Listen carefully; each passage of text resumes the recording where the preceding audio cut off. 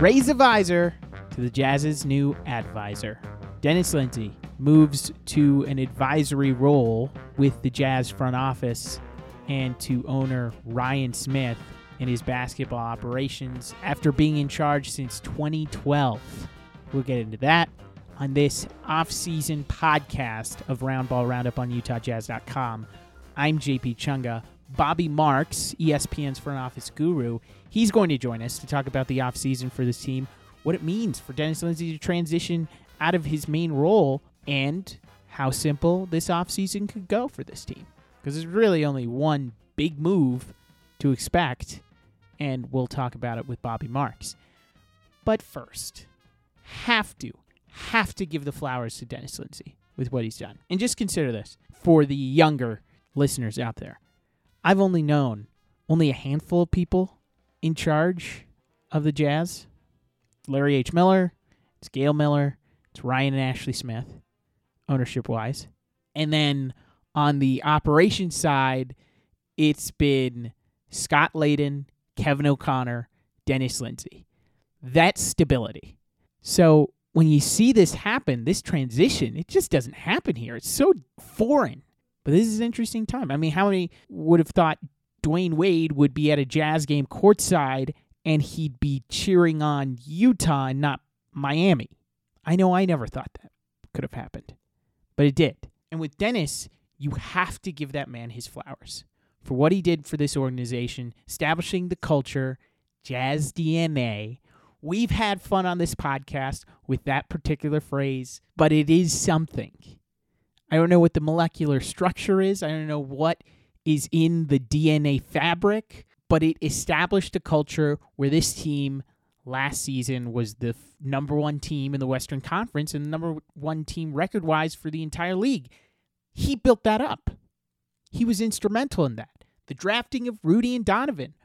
Rudy picking the right guy who would be self-motivated enough to make himself into the Defensive Player of the Year. Going through a rebuild. This was most definitely an old school operation with basketball people being very gut-based to where Dennis took it, which is involving analytics, expanding how they think about basketball. He is a very talented basketball mind. He came from the video room where you're giving coaches scouting reports, splicing video clips for them of every pick and roll that a team had run. He rose to the ranks to the highest office, and his reputation in the league is top class. So what he's done there, drafting Rudy, drafting Donovan, who is the perfect face of the franchise, a guy who is a celebrity in the commercials for Spider-Man, has a signature shoe, came at the right time as Gordon Hayward left for Boston. He could have seen that rebuild that culminated in the playoffs crumble at that moment, and he still got it towards the direction that it is right now with this Donovan and Rudy roster, trading for Mike Conley, doing moves to get this team better and get it to the right position. I'm pretty sure it was a Woj pod where I heard this about his three cornerstones for when he was building this team or rebuilding it. And they were defense, discipline, and development, along with not skipping steps and having Jazz DNA. But those tenets are exactly how he got this going in the right direction.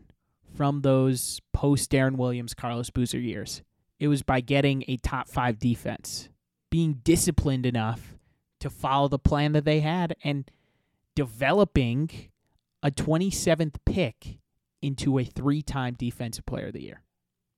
And developing coaches. Igor Kokoshkov getting his shot. Johnny Bryant being an associate head coach with the Knicks. The development has been so key to what the Jazz have done. And Dennis Lindsey gets full credit of that. A man that I'm sure if you drill down to it, has Jazz DNA. So as we go into Justin Zanuck as the main basketball decision maker for this team, consider how simple this offseason is going to be. Him and David Morway. Morway, the cap expert. Justin Zanuck. You could go back into my takes on radio when this transition happened where Dennis would be the bigger picture and Justin Zanuck would be day-to-day back in 2019. I was just happy that Justin Zanuck is in the room where it happens. Hamilton style, that's one person that I wanted in there. So bright, great communicator. He has an offseason where he has to figure out what's going to happen with Mike Conley. All-star point guards aren't growing on trees, and with the way that the salary cap is lining up for Utah, they're probably going to be in the luxury tax if they bring back Mike Conley, explaining that upward to the ownership group. That's going to be pivotal in his job as well. So it's a simple offseason. Justin Zanuck is another guy with a great reputation across the league. Bobby Marks will get into it, but Justin was up for a big job with Milwaukee. He should have gotten it. That's an entirely different story. Passed over, comes back here, and now he's the guy. And he's got a draft, free agency, and a trade season to do it. We'll see what it does. We'll have a couple podcasts over this offseason leading into the draft as Utah has the number 30 pick. And then after the draft, there's the after party. And after the after party, there's Vegas Summer League, Salt Lake Summer League as well, nightlife. Then a month off, and bang, we're back into the season. Training camp starts. This is a 12-month job, and we'll keep you updated on Roundball Roundup on UtahJazz.com. Make sure you let others know that you're listening to the podcast. 5 stars, nice reviews. That's all I ask of you. Please enjoy my conversation with Bobby Marks. We started off talking about how Dennis Lindsey's tenure will be remembered. When Dennis took over, it was kind of in a transition period, right? As far as, Kevin had been there for a long time. It was kind of that post Darren Williams era, I guess, as far as how do you retool the roster and not basically hit, the bottom that we've seen a lot of teams do. And how do you kind of retool, rebuild, and kind of be competitive, right? That's the end goal, is to try to be competitive while maybe taking a little bit of a step back. But I mean, you look at what the foundation is in place right now with certainly drafting Donovan and drafting Rudy, signing Bojan in free agency, Joe Ingles, Royce O'Neal. Those are his guys. He's got his fingerprints all over this roster. And, certainly for a team that's had the best regular season record. And we all know that it was a disappointment how it ended, in the playoffs. But I mean, Dennis should be credited for a lot of how this team is right now. And when you kind of hand the baton off, you always want to have the structure and good footing. I would say it's beyond good footing right now, as far as kind of where with Justin, we kind of now in charge. And I've been through it. I've been through with ownership, and whenever you have ownership comes in, there is a transition period. Right. I mean, that's just I saw it in when Mikhail Prokhorov took over in Brooklyn in 2010. Rod Thorne had been there for a while, but there was a transition period going from Rod Thorne to Billy King. I've been through a lot of different ownership changes, and with Ryan Smith, basically had a year to evaluate and figure out kind of what works, what doesn't work. How do we maybe tweak things? How do we maybe change things a little bit here? Put maybe a fresh coat of paint on different things. And but my impression on what Dennis has done is tremendous. I mean, this team will be good again, if not great, next year. And we'll see what happens as far as what Mike's free agency. But if you're a Jazz fan, you can't be upset as far as what he is leaving you with this roster. How difficult is it to go through a rebuild and then see on the other side, I haven't even mentioned, like in 2017, when he sees one of his franchise cornerstones leave in free agency and they're still going to the playoffs? How difficult is that to see a rebuild, almost have a mini rebuild in 2017 and still have success on the other side?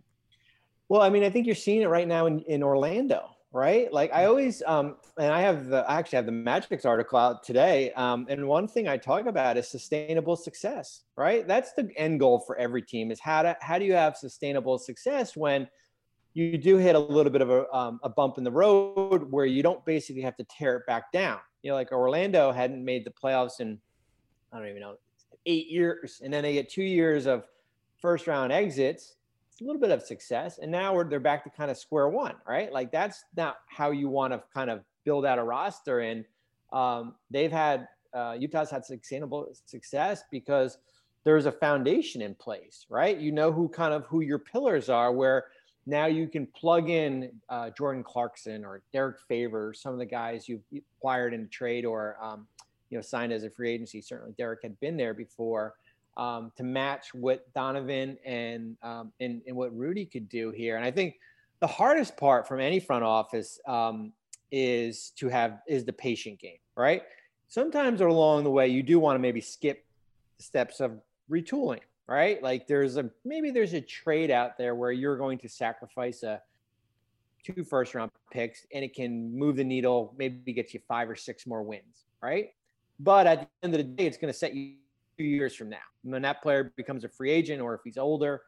And that's the big thing that Utah has not done. I mean, even with the trade of Mike, the trade of Mike Conley is, what they sacrificed at the time, but they knew going in that eventually Rudy was going to be extension eligible. Donovan was going to be extension eligible.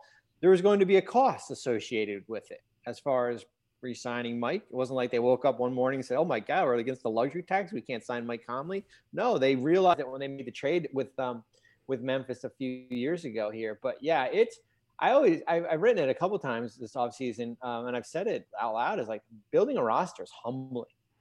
Like it is a humbling experience because what you think is really good sometimes is good, but maybe not championship level good, or maybe you're missing that one piece to kind of to get you through it. And it's funny, I was watching when Utah was playing the Clippers in game 6, the game they lost. There was a shot of Dennis under the basket during when like the roof is caving in on you, right? Like they showed the front office was sitting under the basket, and you felt for them because it's the most helpless feeling you can have when you build a roster and a team like the Clippers go on this run. You're up 25 and going into the half, you think you're getting a game 7, and then all of a sudden, man, the wheels fall off and it's just snowballing, and you have no control over it at all. And it is a humbling experience. And I saw Dennis's face sitting behind there, and you just felt for him because you've been there before. What you thought was the perfect roster going into the postseason that had the best regular season record, fell a little bit short. And I always say, kind of, don't make rash decisions. Take a couple weeks off as far as how you evaluate what you have and kind of what you went through. But going back to your question, though, but yeah, it's the patient game. Like sometimes when you losses accumulate, you want to wave the white flag, right? You want to wave the white flag and go, I don't want to be in the lottery anymore. I want to be a 7 seed, right? But 3 years from now, you might be back to that same spot because you probably made some risk trades that didn't work out. And for executives, it's so interesting to get into their mindset because they're thinking short-term, long-term, short-term. They're on multiple timelines of their life where you have to consider the draft, free agency. How can you acquire a new player via trade? The mechanisms to improve your team are all around you at all times, seemingly, that it's not a normal job that you can think for just an everyday person. Well, now, especially how the season is, right? Yeah. We always said that August is like, we always said August is the time we get married and have kids, right?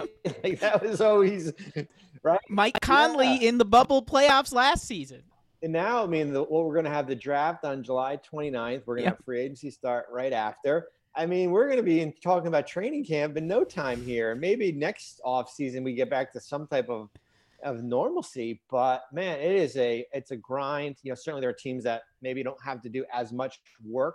I mean, I think with Utah, there's probably just a couple tweaks here, but there are some teams out there that are basically, are sitting on $60 million in cap space this summer and have to basically reshape their whole roster. And but it never ends. I mean, it never ends. I mean, like just look at the Kemba Walker trade a couple weeks ago from Boston to Oklahoma City. Like that trade never happens this time of year. That's equivalent of a mid-May trade, right? Because of how we're on this time schedule right now. Basically, we're pushed back a month with everything. And for that to happen was like, whoa, like that was like a major league wake up call that teams are usually inactive until after the lottery and figuring out where their roster, where the draft's going to, maybe mid-June, we start to see something. AD, we saw it a couple years ago. But yeah, it's a 12-month job now. And there's just different layers to it. You know, the draft, free agency, then it's roster maintenance, setting your training camp, you know, and then hopefully you get to training camp and then, you know, Quinn's out there coaching these guys and you're watching and be like, man, you take a deep breath, right? Yeah, this roster is not too bad that we put together. But, you know, funny story. I remember, you know, when I was in Brooklyn, we made the Pierce Garnett trade, and in 2013, and then we wound up signing Andre Karolinko and Andre Bloch and Alan. You know, like our roster, I was like, on paper, we're like, man, this is like stacked, right? And then we go into Duke at camp, and our first team scrimmages our second, and our second team like blows them out of the building. And you're thinking like, the honeymoon is over, right? Like the honeymoon is over. Like now here is reality. And that is a helpless feeling as far as what you think is good on paper is maybe just average because you don't have that many more moves to do. Fortunately for Utah, I think what's good on paper is really good. It's really good. I know, as I said, it's not how you want it to end, but I think you'll do self-evaluation as far as if they haven't done it already, what went wrong in that Clipper series. You take a little bit of a deep step back, and now you evaluate as far as what you can add there. Justin Zanik's going to be the major basketball decision maker for the team. And with his lieutenant, David Morway, who's the cap guy and expert in that sort of field, what is their reputation amongst the rest of the league? I've known Justin for a long time, so long that I remember when he was begging me to get his guys in for draft workouts when he was an agent back in the day and stuff like that. And, oh, man, he's a great guy, special guy, honest, right? That's all you want, honesty, upfront, when you're dealing with teams, when you're dealing with your own roster, whether it be trade speculation, you've got to have a communication, how he treats his staff. You know, so you mentioned David. I've known David for a long time, you know, way back when he was in Indiana. And I have a good relationship with both guys to the point where, you know, pre-COVID, I had the opportunity to come out and spend a couple days during training camp with this group, just kind of picking their brain, and they picked my brain, and it was tremendous. So I think they're gonna continue doing a great job. I think Dennis laid the foundation as far as their principles, as far as their work ethic, as far as what the blueprint is going forward, so they can have sustainable success. I mean, Justin has been wooed by a lot of teams in the last few years as far as that had openings at one time, and certainly has a lot of loyalty to this Jazz franchise. And when you wear the losses on your sleeve and it bothers you, that's a good thing. When the losses don't bother you anymore, then I think that's something that probably has to be addressed. But I know the losses bother both men, and they're in it. They're going to jump right into the deep end this offseason and figure out as far as what works, what doesn't make sense, and how do you kind of tweak this roster. It's a pretty simple offseason outlook, as you wrote on ESPN.com for the Jazz. It's Mike Conley. Will he return? What's the future for him? What is the market beyond just Utah for a Mike Conley, an all-star level point guard? Yeah, it's funny. Usually these offseason articles are between like 2,500 to 3,000 words. And when I sent it into my editor, I called him and I said, I'm just giving you a warning. We're only at like 1,600 words because it's like, there's really not much. As I said, like a lot of the heavy lifting was done in November, December, right? Donovan's extension, Rudy's extension, right? Like I didn't have to write about that. The regular fall off season, when the off season usually occurs, fall. That's right. Just a regular off season. So, but Mike's interesting because he's coming off an all-star year. had some injuries, right? Last couple of years, as far as the hamstrings here. When he's been on the court, this team is really, really good here. If you don't bring him back, there's not you don't have get a $25 million slot, right? Because of how your finances are. So you're over the cap. You basically would have probably one of your smaller exceptions, probably the 5.9, and then you're relying on a lot of Donovan at point guard. I mean, that's the reality of it.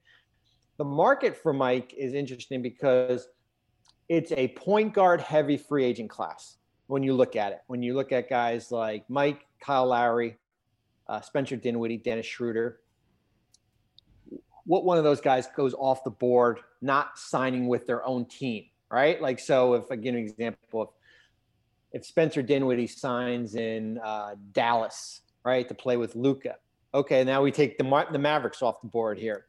And there's only, from a cap space perspective, there's, I think, 5 or 6 teams that have room. Charlotte, do they need a point guard? I don't think so.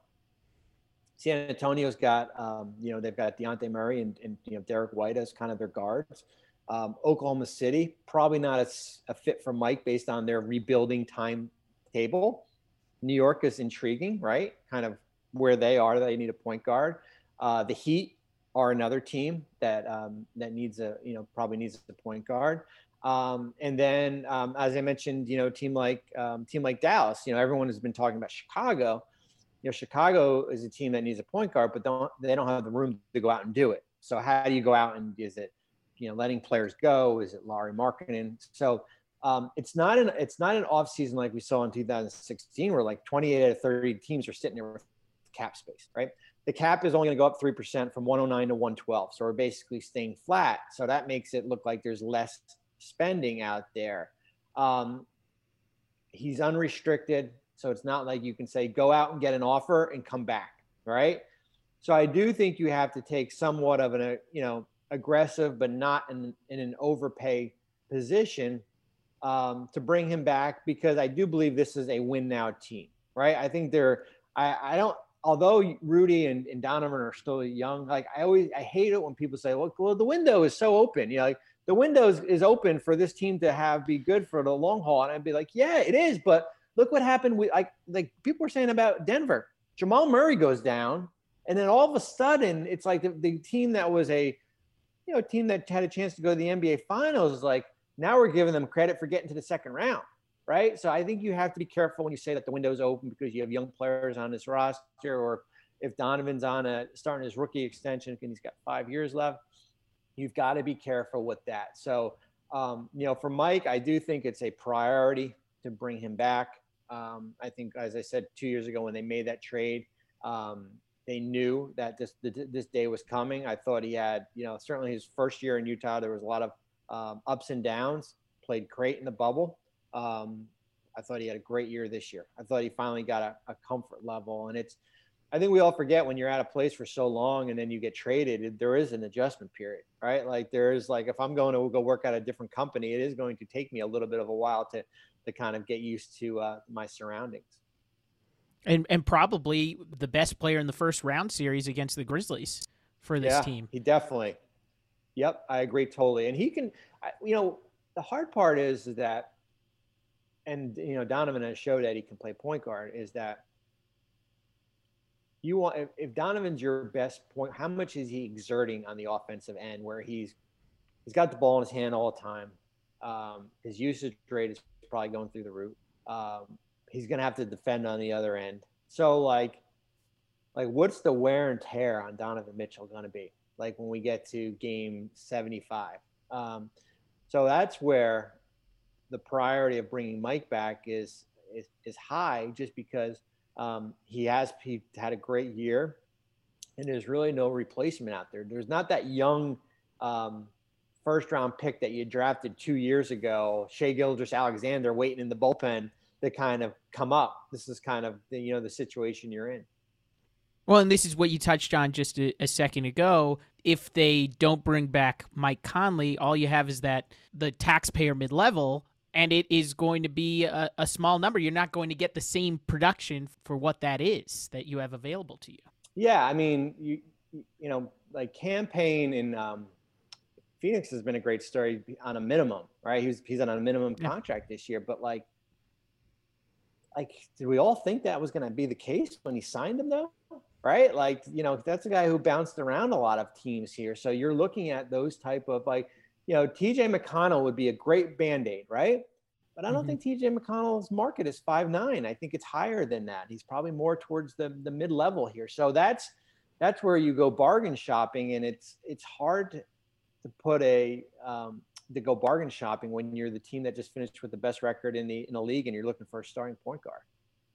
What is that conversation up with an ownership group? Yeah. If Mike comes back, you're going to be paying a pretty hefty luxury tax bill. Yeah, so you had a little bit of a taste of that this year, right? They are in the tax.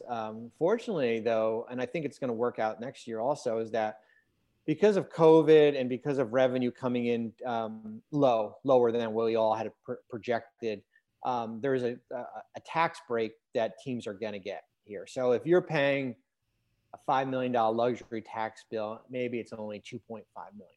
So there is a little bit of a significant reduction based off projected revenue coming in and declining. I think it's all about educating your ownership group as far as how to luxury tax when you go in, how it eliminates some of the resources you have to build your roster, right? So you're in a luxury tax. Now you can't acquire a player in a sign-in trade. Now you have a smaller exception. Instead of the 9.5, you have the $5.9 million. When you get into, are we going to be allowed to carry 15 players? Do we keep an open roster spot? If we have to make a trade in the middle of the year, are you comfortable as far as from a cost standpoint? A lot of different factors. Winning answers a lot of those questions. When I was in Brooklyn, we had a high luxury tax bill, and the first year we lost in the first round. The second year we got to the second round, but we were very different than where Utah is because there was no upside to the roster here, and that's why you have ownership say, all right, well, I'm okay with spending, but not at this level, right? Because what happens is that when the season's over, for one thing, you're not getting a distribution back from the teams that are in the tax. So if Utah was under the luxury tax, you're getting money back, a couple $1 million. So that goes out the window. The second thing is that I always joke about it is that when you pay the tax, it's not like you're paying college tuition and you're paying in installments, right? Like, here's your wiring instructions. Here you go, right? Here you can wire $90 million to this, to this account. So, but yeah, it is. It's all about educating your ownership group as far. The luxury tax is not as dreaded as it once was. The luxury tax is dreaded if you are a team like Golden State coming into this offseason when you are a repeater tax. Okay, right. So if you're a repeater tax and you're in it, so it's 4 out of 5 years. Instead of paying $40 million in a luxury tax bill, now you're paying $80 million. Instead of signing Kelly Oubre for $15 million, he's going to cost you $70 million when you consider the luxury tax. That's where the luxury tax is very, that's where it's significant. I think you can get by on it year to year. The big question is, where is this roster 3 years from now, 4 years from now, from a repeater tax standpoint? And you're on this. What is the outlook for the next couple of years for this team with Rudy and Donovan as their two cornerstones and the couple of playoff runs that they've had with this team last year against Denver, this year against the Clippers ending? What is the outlook for this team long term when it comes to the postseason? Well, I mean, I call them team continuity, right? Like, there's nothing wrong with continuity, the continuity factor, where you bring back the same group here. We'll see what they do in the draft. We'll see what they do in free agency and with those bargain shopping. But as I've said, like, your foundation is in place. Like Rudy and Donovan, Bojan's got a couple more years left. We'll see what happens with Mike. Royce has got a few more years left. I think Joe's going to be on an expiring here. Jordan just signed that contract. So your core you're six, Derek's got a couple more years. And I wrote this in Minnesota's article, Gerson Rosas, who's their head of basketball operations. And he said, like, to be a great team in this league, you have to have 8 or 9 like NBA level guys. Then you can build out your back end with like some developmental projects here. I mean, you look at the Utah roster, I think we can count 8 or 9 guys on that team as far as, when you get past your 5 and you got Clarkson and you got Favors, guys like that. So they're going to be up there within the top 3 or top 4. But as you know, it's all about catching breaks, right? It's catching breaks. It's staying healthy when you get to the postseason. Certainly matchups help. I think this coaching staff will watch this Clipper, or have already watched this Clipper film, and figure out like what went right, what went wrong, and make sure it never happens again. But this is not an overhaul. This is not a retooling or rebuilding because you lost in the second round despite, having the best record in the league. Well, we always appreciate having him on, and we look forward to catching him on the draft coverage, as that's coming just around the corner on these very short NBA off seasons. It's Bobby Marks, ESPN front office insider, Roundball Roundup on UtahJazz.com. Bobby, thank you so much for taking the time. I appreciate it. Thanks for having me.